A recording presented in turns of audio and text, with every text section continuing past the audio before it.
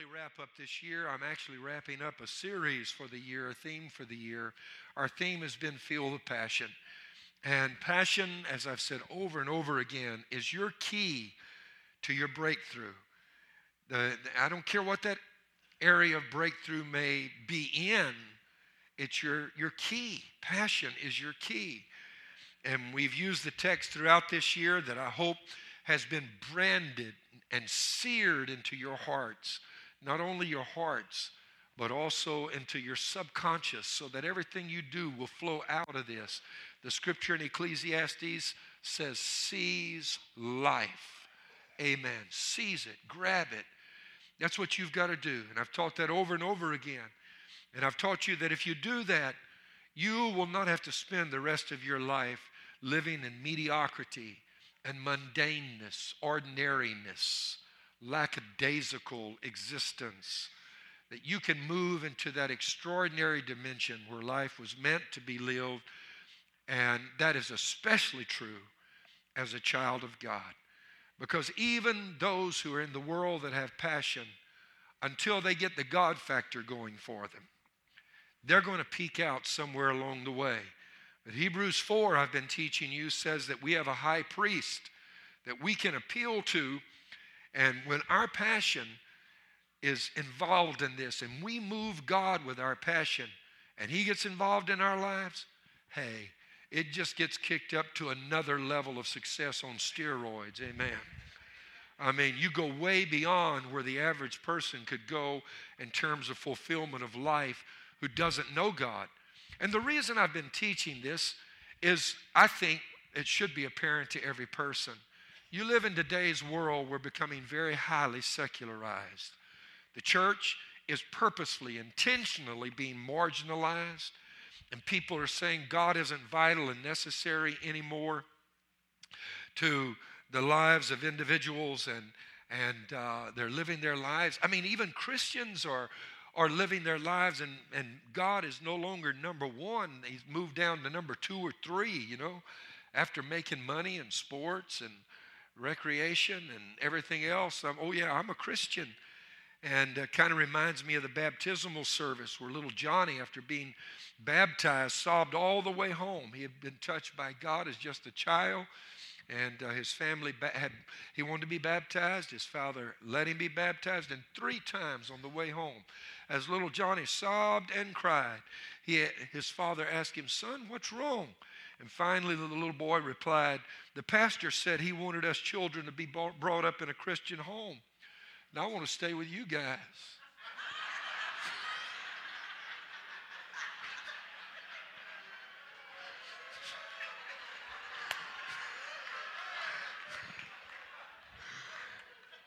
And let's make it real now. Make it real. I want to talk to you today about somebody that moved God. I mean, they got the high priest involved in their lives. Luke 18, 35 through 39. Then it happened. What a word. Then it happened. Just turn to somebody and say, there's coming a day in my life when I'm going to be able to say,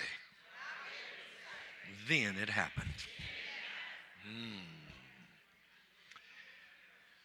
Then it happened as he was coming near Jericho, speaking of Christ, that a certain blind man sat by the road begging, and hearing a multitude passing by, he asked what it meant. So they told him that Jesus of Nazareth was passing by. And he cried out, saying, "Jesus, thou son of David, have mercy on me." Then those who went before warned him that he should be quiet. But he cried out all the more, "Son of David, have mercy on me." My subject today is how to go beyond sight to vision. Father, would you speak to us, I pray, in Jesus' name. Position us. The teaching of your word is an incredible force for good in our lives. If we can only but hunger for you and hunger for the things that you brought us into this world to achieve and accomplish, and not be content with mediocrity. We will understand the value of the contribution you have to make in us, the importance of it. Help us to see that today in Jesus' name. I want to speak to you today about pursuing vision and not just sight. Our story is about a man who was blind but who had vision. He didn't have sight. He had vision. Bartimaeus moved Jesus to act on his behalf, and only a casual reading of this story will reveal to you that he had extraordinary determination. Extraordinary determination. If you know very much about the psychology of a crowd, there's a phenomenon that is called the group mind. Have you ever heard of that? Group mind. In essence, what the group mind is the prevailing thought that even at a level that is not verbally articulated, that may be subconscious or subliminal, is being exerted in a group of people that begins to affect the members of that group, whether they realize it or not. In a room of 101 people, there are actually 101 minds. That works for you. It can work against you. Whatever the predominant thought and emotion of a group may be automatically begins to affect you if you join this group and that group mind effect is at work. For example, go to a football game, and in all of the roar of that crowd, or if you really want to see fanaticism in sports, attend a soccer game somewhere in Europe or Latin America. I'm telling you, the whole crowd goes crazy. And you may walk into that stadium not intending to participate, but it affects you. Similarly, you go to a funeral home. You might not even be closely connected with the person who is deceased. You might not even really be connected at all to them directly. It may be that you're going to pay respects because of your friendship or relationship with someone who has lost that person as a relative, and you're going to support that person that is your friend. But you walk in and not even really knowing the individual that is deceased, because of the grief that is connected with the loss of that person and the overwhelming sense of loss, especially if you're there when the body is first brought out and it's just the family that are there first and you come in right after that. It can be a very moving experience, and you find grief welling up in you just because of this group mind effect. And that, on the other hand, works in an opposite direction. If you come into a group of people that are excited, like I said, the football game or the soccer game analogy, basketball, people are ramped up, hyped up. I mean, they're excited. You can be feeling somewhat down over something that's going on in your life. And if you connect with people who are amped up, it elevates you, floats your boat, your emotions. You get charged. And this is why we as parents, for example, are really, really careful to make sure our kids don't get connected with the wrong group. Because this group effect can go to work, this group mind. And your child may have been programmed correctly, but surrounding him with the wrong or her with the wrong influences can have a detrimental effect on their life because they get swept up in that.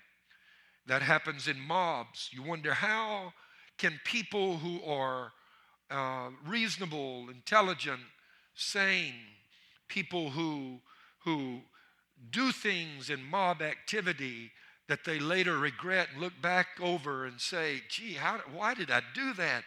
You can get caught away, swept up in the tide of emotion that is prevalent and predominant in an event, and before you realize it, you've done something that you regret. I have learned the benefit, as I said, of when I'm walking through a rough place to not do what instinctively we as human beings do. Instinctively, most of us, if we're walking through a stressful place, want to withdraw. That is particularly exacerbated by your being, if you are like this, a person who likes some seclusion once in a while anyway. I happen to be one of those. Which means that if I go through a really stressful time, my tendency is to want to withdraw. That's not always a good thing.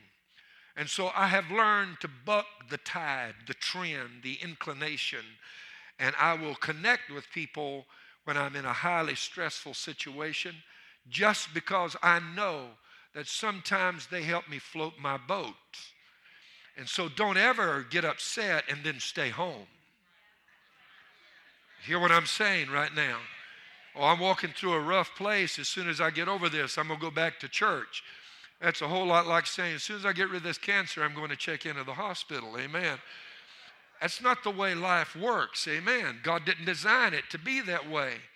But the story here is interesting in that Bartimaeus is in the middle of a crowd that is excited about what Jesus is doing.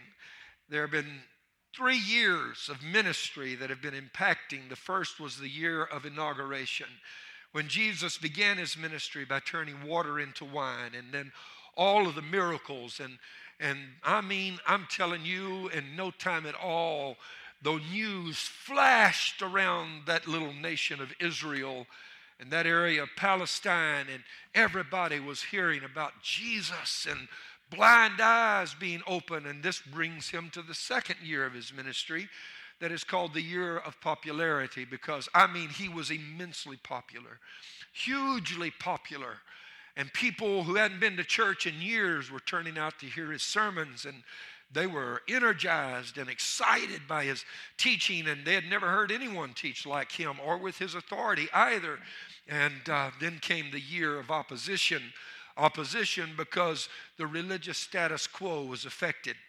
And they became jealous because Jesus was doing such a remarkable job in people's lives, teaching them the Word of God. And what that did, you would think they would be happy, but instead it juxtapositioned their failure alongside his success, and they felt like it made them look like they were really doing a bad job. And so they hated it that people loved Jesus, and they began to plot to kill him and began to openly try to trap him and began to try to draw the people into a conspiracy against Christ, and all that did was make him more popular. One of the things I've learned is you shouldn't be upset when people talk bad about you. I mean, listen to it. I mean, they're talking bad about Jesus, and all it's doing is making him more popular every time they talk about him. God will take the very words of your enemy and use them to make you get promoted in the process. And don't you be upset. Amen. This is one of the great and inspiring stories of the Bible. It's found in 3 of the 4 synoptic gospels. The only one that omits this story is the Gospel of St. John. Mark and Matthew include this, though my text is from Luke. Matthew adds an additional fact. He says there wasn't just one blind man there. He says there were 2. Mark is the one that actually gives us the man's name as Bartimaeus. But Jesus is passing through Jericho on his way to Jerusalem. He's now at the end of his ministry, and Bartimaeus and another blind man begin to hear the mob approach, and they lift up their voices, and Jesus heals them. Bartimaeus is the only name that is mentioned in any of the Gospels connected with this, and it's a fascinating story. His name actually further emphasizes the hopelessness of his circumstance and situation. You see, for Bartimaeus, Bar is actually a Hebrew prefix to a name. And it's like in Kenya among the Maasai, you find a man named Ole Kujado. Kujado means his father. That's his dad's name. Ole, O-L-E, is the Maasai prefix for son of. And so it's son of Kujado. You go to Sweden and Norway, you'll find somebody named Johansson.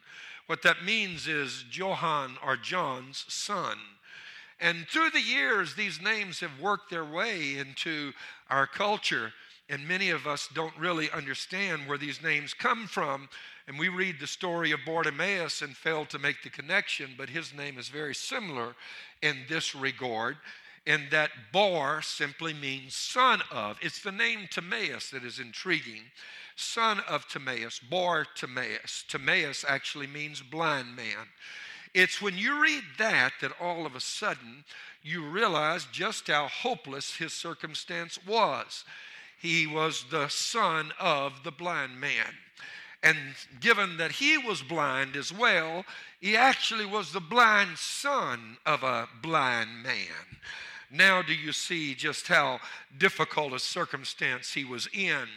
And it would take one of our medical people to tell me if blindness can be hereditary or not. But if it is, then whatever happened to Daddy happened to Bartimaeus, son of Timaeus as well. And his dad, Timaeus, died without ever regaining his sight. Never got it back. But Bartimaeus is wanting things to end differently in his life. He's not content to spend the rest of his life in that situation. If I can say this, he might not have yet had sight, but he did have vision. He had vision of a better future and a better life. And this in itself is more extraordinary than we might realize, because he's dreaming of a day when his things are going to be different. Daddy never got it, but I haven't given up hope. Amen. And this underscores the fact that you must want your dream more than you want anything else if you're going to get it. Amen. That's the first step in taking control of your life. You've got to get a bad case of the want-tos. Amen. You got to want it. And in Mark 11:24, Jesus said, "Therefore I say unto you." And look at your neighbor and say, "Did you hear that?" He said he's talking to you. Amen. "Therefore I say unto you, what things soever you desire, when you pray, believe that you receive them, and you shall have them."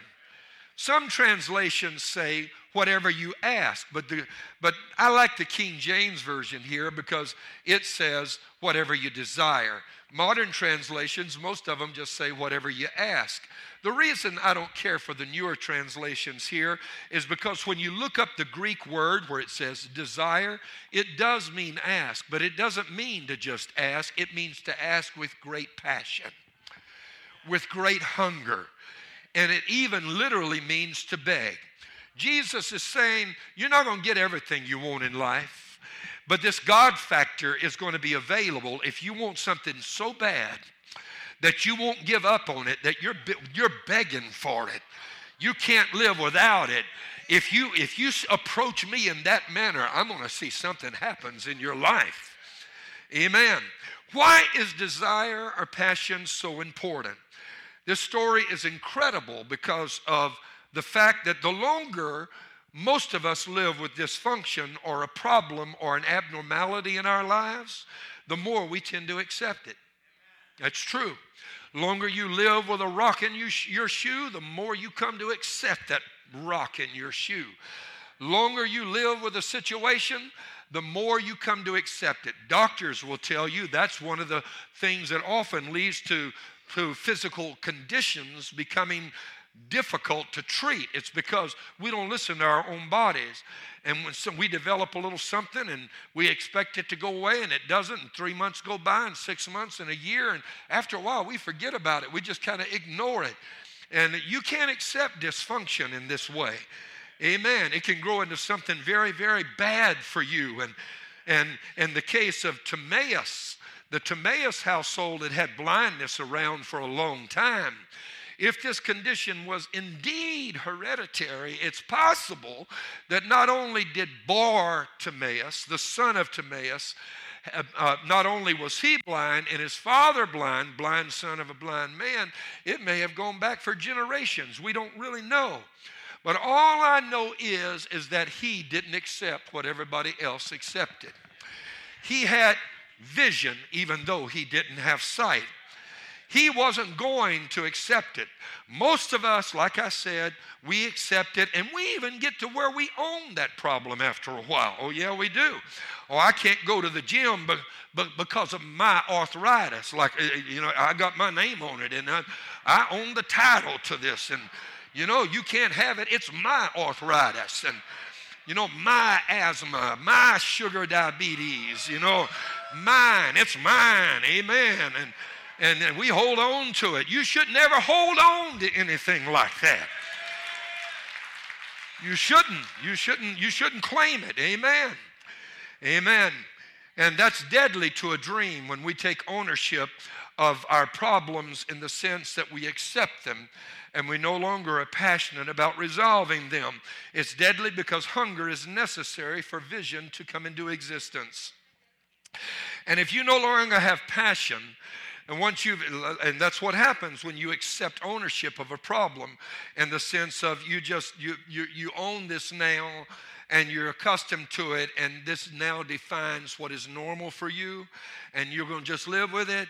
Once you reach that place, it's hard to get passion, and you can't have vision without passion. You just can't have it. You see, passion works in two ways to help create vision. The passion to become more than the guy everybody knows is the blind man going nowhere, sitting beside the road, is actually what caused vision to be birthed in Bartimaeus before he ever received sight. You see, that road is symbolic. That road speaks of life and direction. Everybody traversing that road is going somewhere. It's a road between Jericho, or rather between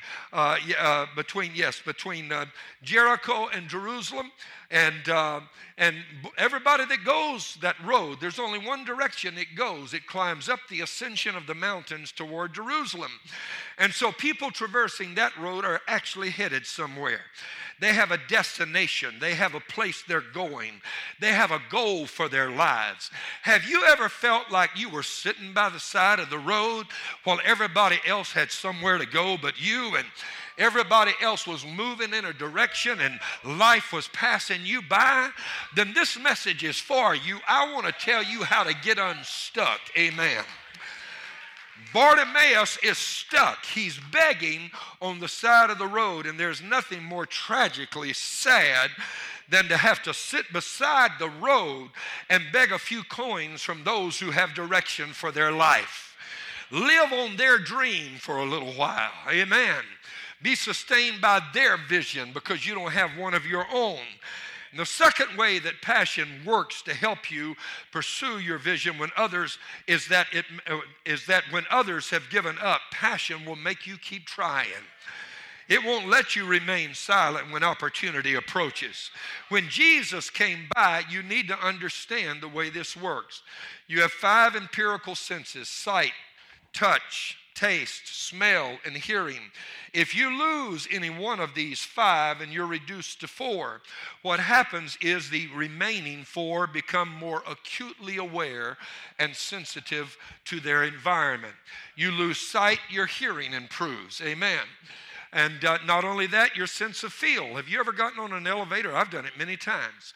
And I look at the button, and it's got these little dots beside it. You know what that is? That's Braille for people who are blind. And it doesn't look like a number. I mean, the number 1 doesn't look like a number 1 made of dots, or the number 2 doesn't look like a number 2 made of dots. And I've gotten on elevators and closed my eyes and put my fingers on those things to see if I could tell what was there. I can't even tell how many dots in one of those things. But somebody that's blind is highly sensitive to that. And they navigate their world by being sensitive. They can even read Braille, running their fingertips across those things on a page. That to me is absolutely fascinating, and I applaud people who can do that. Amen. And not only is your sense of touch highly refined, your sense of hearing is refined if you lose your sight. People that are blind can hear things nobody else hears. That's right. Most of us don't even pay attention to the sounds around us. And we do the same thing with most noise that we do with our wives when they're talking at home. We just kind of, yeah, honey, amen. And we're not even listening. We're watching that game. You know what I'm saying? Come on, get real with me. Let me tell you how to stay married 47 years. Every once in a while I'll say, amen. And I got you. Amen. You want to stay married a long time? Learn to throw those words in there just every once in a while. Amen. And people who are blind can hear what we don't hear. And long before anybody else became aware of the crowd coming down the road, Bartimaeus and his compadre, his friend, would have heard it. And they would have heard the crowd approaching.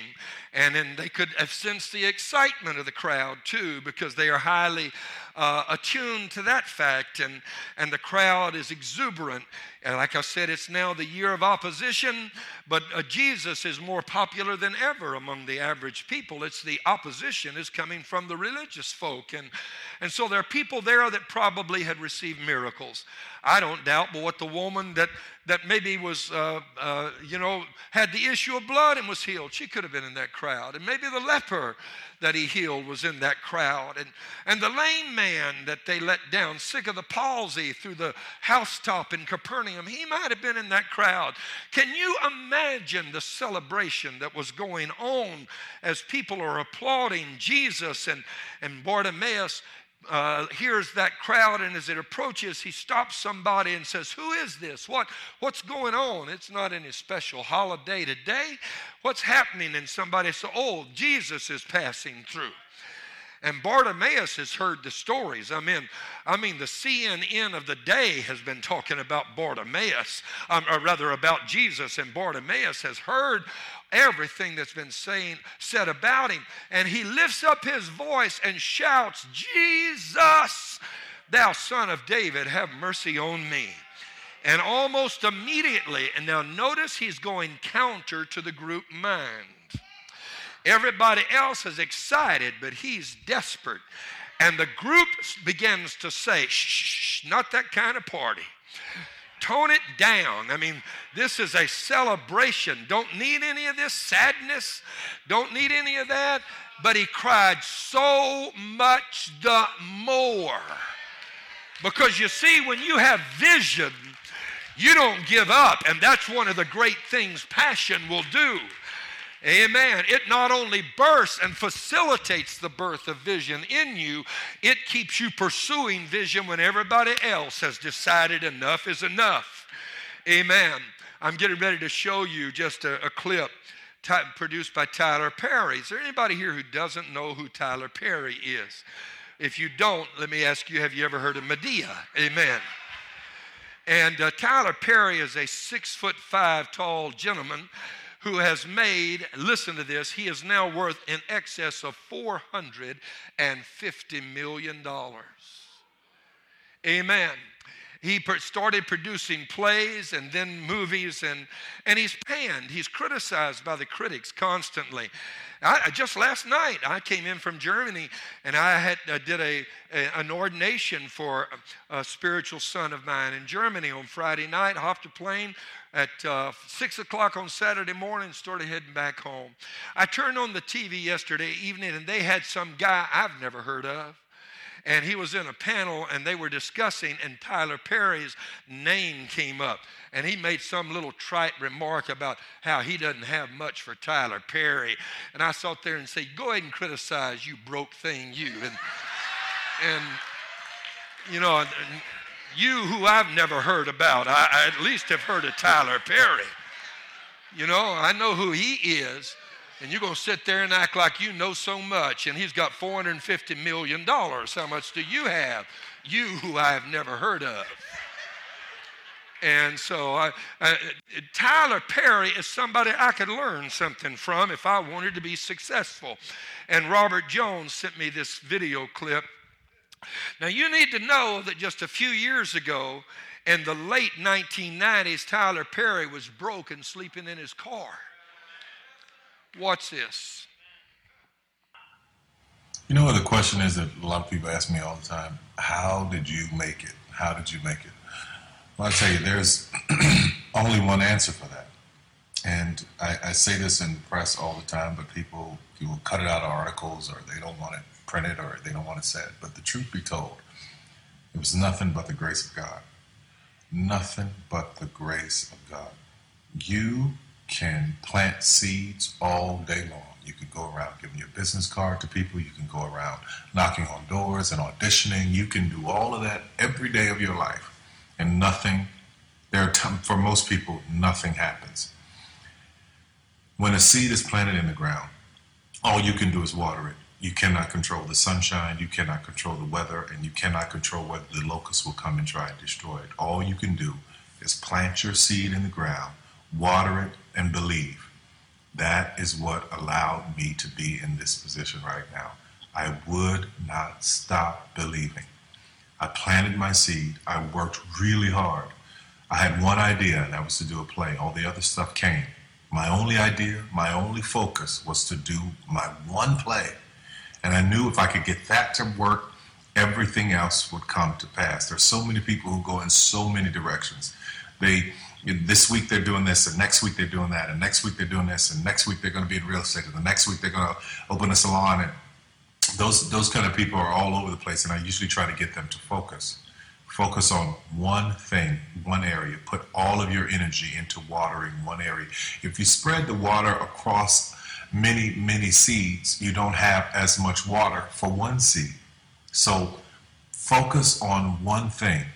Make it your priority and stick with it no matter what. No matter how many people told me no, no matter how many people lied to me, no matter how many times I put the show up and nobody came. I remember when I did my very first show, I worked my butt off and saved $12,000 tax returns from H&R Block money. I saved it, worked hard, saved it myself, rented the 14th Street Playhouse, put that show up, thought that 1,200 people would come over a weekend, and 30 showed up, and I knew every one of them. But I didn't stop. That didn't deter me. That was in 1992. 93, same thing happened. 94, 95, 96, 97, up until 1998. Same devastation, nobody showing up in the audience. I was doing one show a year, working with different promoters, trying to get the show up, and nobody showed up. But I didn't stop. And my what I say to you now, looking at me now, here, I am a human being. There's no difference between my humanness and your humanness. The only thing is, if you're trying to get there, you cannot stop believing in any way. No matter what anybody says, no matter what anybody tells you, you have to know it beyond knowing it. And it is a feeling. When something is for you, this is how I knew it was for me. When something's for you, there's a feeling that is deep down inside of you that will not allow you to let it go. It will keep you going when you can't even keep yourself going. That's why the mantra here at the Tyler Perry Studios is a place where even dreams believe. Because there comes a time in your life where you've worked and you've stressed and you tried to get there and you couldn't on your own, but you have a dream. And that dream has to take on the belief for you because you can't do it by yourself. So what I would tell you is this: don't stop. Narrow your focus to one idea, one, and make it work. That will give birth to all the others. All you can do is plant the seed and water it. God himself has to give the increase. Only God can make the sunshine. Only God can bring the rain. But if you've planted the seed, then you've done your part. I wish you so much success in 2012. Anything you want is possible. God knows I'm a living witness. Please feel me. Please hear this from my heart. Anything you want is possible. If I didn't believe it, I wouldn't take the time to send this message to you. Take care of yourself. Amen. You say, why is he criticized? Because his movies always have a gospel theme, and they pan him for that because he still promotes family values. One of the things that you will find is that if you have passion and vision, that you will recognize your opportunity. Explain to me this. Jesus had been through Jericho many times before, but on this occasion, how did Bartimaeus discern it was Jesus' last time to go there? You may not realize it, but when Jesus passed through, he was on his way. As I've already said, the road led to Jerusalem. That's where he was going. What you might not know is this was the week before he was to go to the cross. That was the last time Jesus entered and passed through Jericho. You see, the race is not to the swift, according to Ecclesiastes, nor the battle to the strong, nor bread to the wise, nor riches to men of understanding, nor favor to men of skill, but time and chance happen to them all. I need you to say that. That's the word. Time and chance happens to them. That means it happens to you. The problem is that if you don't have passion, you don't recognize it when it comes by. And we complain, oh, I wish I had the break somebody else had. You had the opportunity. It walked by you. You just didn't know it. You see, what passion does, it apprizes you, sensitizes you, like Bartimaeus was sensitized to the sound of that approaching crowd, or a blind man develops sensitivity to the touch of the little dots on the elevator that spell out in Braille what floor he's wanting to go to. When you have passion, you see what others cannot see. Amen. And it was Leonard Ravenhill who said the opportunity of a lifetime must be seized within the lifetime of the opportunity. Amen. Man doesn't know his time. You see, just in yourself, if you're sitting around thinking, I'm going to fish until my time comes, you'll never get it. You'll never know it. It's passion that makes you get up early and stay up late. And I'm talking about passion. Why? Not just passion for God, but I believe God wants his people to be the most successful people in all of the world. That's really the truth. Amen. You hook up with God, God elevates you. I love that text I read last week, that he lifts the poor from the dust and the needy from the refuse heap and sets him among princes. People have got this whole thing about God pictured wrong. They think if you connect with God, it's going to cost you something. All it costs you is brokenness. All it costs you is heartache. All it costs you is you lay down the mess of your life and you pick up joy and you pick up happiness and you pick up a destiny and you pick up a future. You connect with a God factor that can make something out of your life. You know what it's going to cost you if you hook up with Jesus? It'll cost you the mediocrity that you would have spent the rest of your life wallowing in. God wants to do something with your life. God wants to make something out of you. God has plans for you. Oh, somebody in the building say amen. But there's another lesson to be learned here, and that is vision is actually more valuable than sight. Because if you have vision, you can get sight. But if you have sight and no vision, you're not going anywhere. Because there's a lot of folk in that crowd whose names were not mentioned in the Bible. But a blind man who didn't have sight but had vision, his name ended up in the book. One of the most incredible stories I've ever read in my life is that of a woman named Anne Sullivan. Anybody ever hear the name? Anne Sullivan. Anne Sullivan lived at the first part of the last century. She was blinded as a child by childhood disease, and she was sent to the school for the blind, Perkins School of the Blind, received her degree, graduated, and upon receiving her degree, she was recommended by the head of the school to help a family that had just contacted the head of that institution. They had a daughter who at the age of 18 months lost her sight and her hearing to what was probably meningitis, though it was never diagnosed. The young girl's name, Helen Keller. Anybody remember that name? Helen Keller, blind and deaf from the age of 18 months on. How much do you remember from when you were 18 months old? I doubt anybody here remembers anything at all, because at that age, most of us, our memories are not yet developed to the point that we retain them long term. Our ability to perceive, we're so inwardly focused, we don't see much that's going on around us. And at the age of 18, whatever little baby words, or 18 months, whatever little baby words she had learned, that got lost. Whatever sound she had heard, that got lost. She didn't have the ability to hear or to see. And by the age of 12, she was as wild as a feral animal. That's an untamed, wild animal that lives in the wild. And she was filled with rage. Can you imagine locked into a world with a brilliant mind, and yet you can't see, you can't hear? That means she couldn't speak. All she could make is sound. She wasn't even aware she was making. And she would go into rages and tear things up. the parents hired Ann Sullivan to come because she was blind herself, and they thought she could relate. And so she tried to teach little Helen, 12 years of age, about life and things around her. And what she would do is she'd put something in Helen's hand and let her feel that, and then she would sign with her fingertips in the palm of Helen's hand the signs for the letters that spelled out the name of that thing. And so she gave her a doll and signed doll. Gave her a mug, signed mug, M-U-G. And Helen would become so frustrated she couldn't make the connection. And she would break the things that Ann was giving her, go into violent rages and just rage.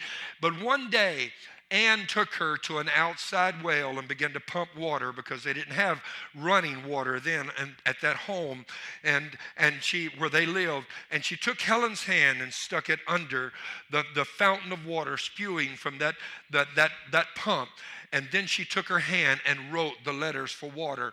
And that was the moment, the aha, the eureka moment, the kairos moment, when it suddenly came together for Helen. And she realized that what Ann was doing was, in each of these things, was communicating to her what their name was. And it occurred to her that everything now has a name. She didn't know that before. She was living in a world without sight or sound, making wild noises, raging, angry. But now she began to run to everything, stumbling over things. And when she would touch a flower, Ann would spell the name of that in her hand through a sign, a tree trunk.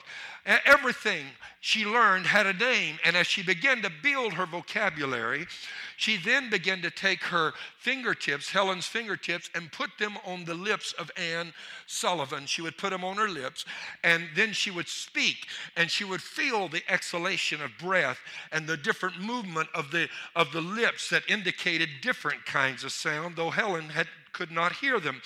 And she slowly taught Helen not only to speak, but to read and to write as well. Helen went on, are you hearing this? She went on to become the world's first graduate of a university that was both blind and unable to hear. She became the first graduate in the history of mankind to graduate from a university with a degree who was both blind and deaf, unable to hear. Helen became a world-renowned author, lecturer, and celebrated individual, inspirational figure known around the world. Many of us don't know her today. You say, why do you tell her story? Because this is what Helen said. Don't take it from me, take it from her. She said, the only thing worse than being blind is having sight but no vision.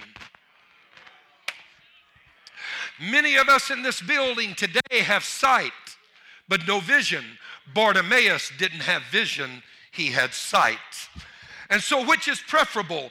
Vision for your life is seldom easy to define. It's even harder to achieve. And mark it down, you will fail. You will. As you move toward your destiny, you're going to fail. You will strike out, make no doubt about it. What you have to do is have passion and vision strong enough that when others quit because they fail, you get up again and keep on going. Hear what I'm saying. I think of another character in the Bible. The little lady with the issue of blood had suffered many things of many physicians, but she didn't give up. You can't give up either, amen. But I can assure you, you will fail. You're going to stumble. And what will vision do? Vision will grab you and say, get up from there. Amen. You don't have vision and you fail, you become embarrassed. You become intimidated into mediocrity. You quit trying because you don't want to be embarrassed again. But if you have vision, you don't care who laughs at you. You don't care who makes fun of you. You don't care if you fail. You get up and you keep trying. When you're sleeping in your car, you keep trying. Hear what I'm talking about. And $450 million later and 15 years later, you don't care who laughed at you anymore because you find out vision can transform your life. Amen. Albert Einstein, arguably the most brilliant man that's ever lived in the history of this planet, was unable to speak until he was 4. By several accounts, he didn't learn to read until he was 9. His teacher said he would never amount to much.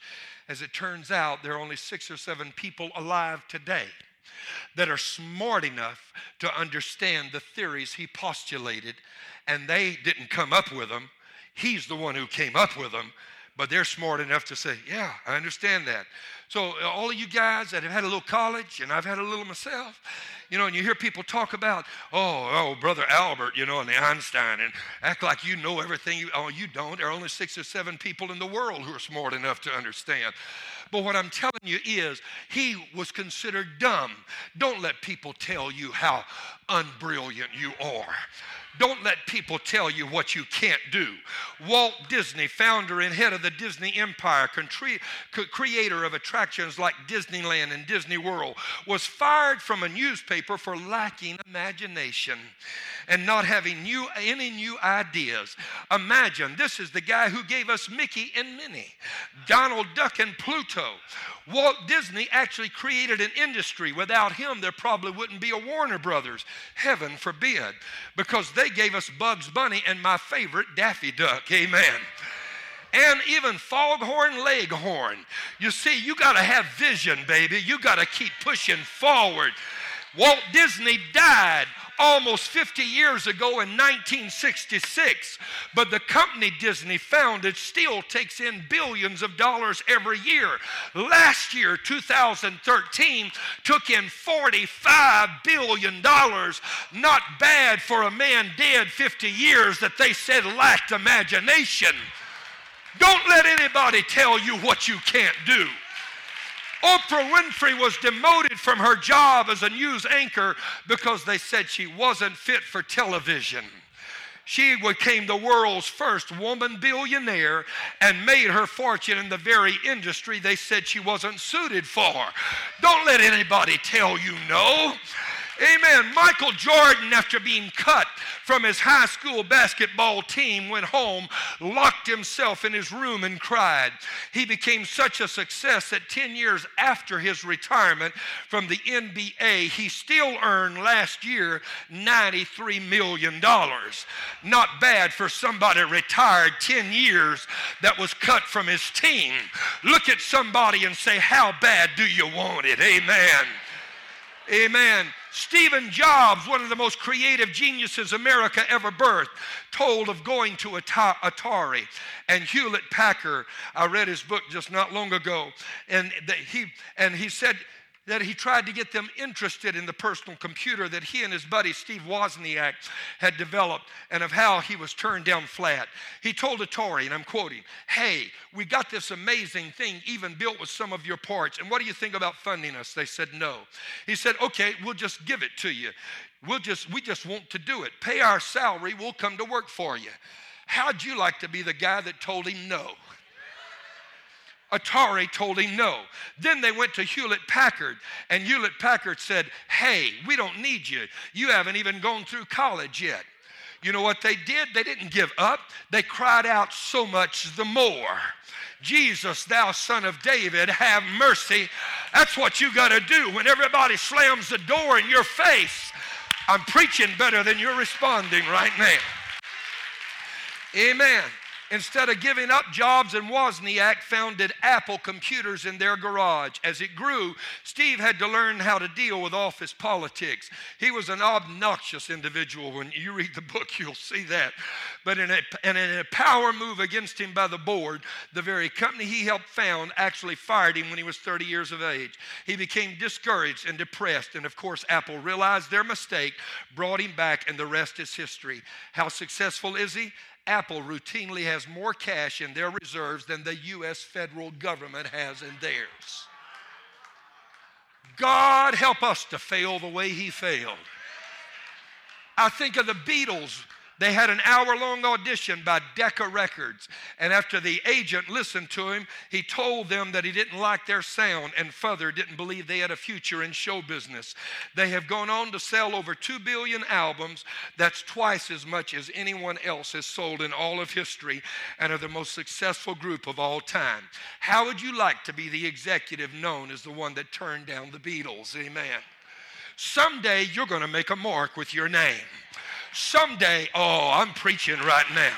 Somebody's going to know who you are. I want to say that to our young people. Someday, the world is going to know who you are. And when they do, don't forget who brought you there. It was God who elevated you, lifted you out of the dust. Amen. Make your mark for God. Amen. And so I'm concluding. Stand with me if you would, please. Stand with me. Take the time to hit the reset button. Because when you fail, don't give up. Just find your way back to true north again.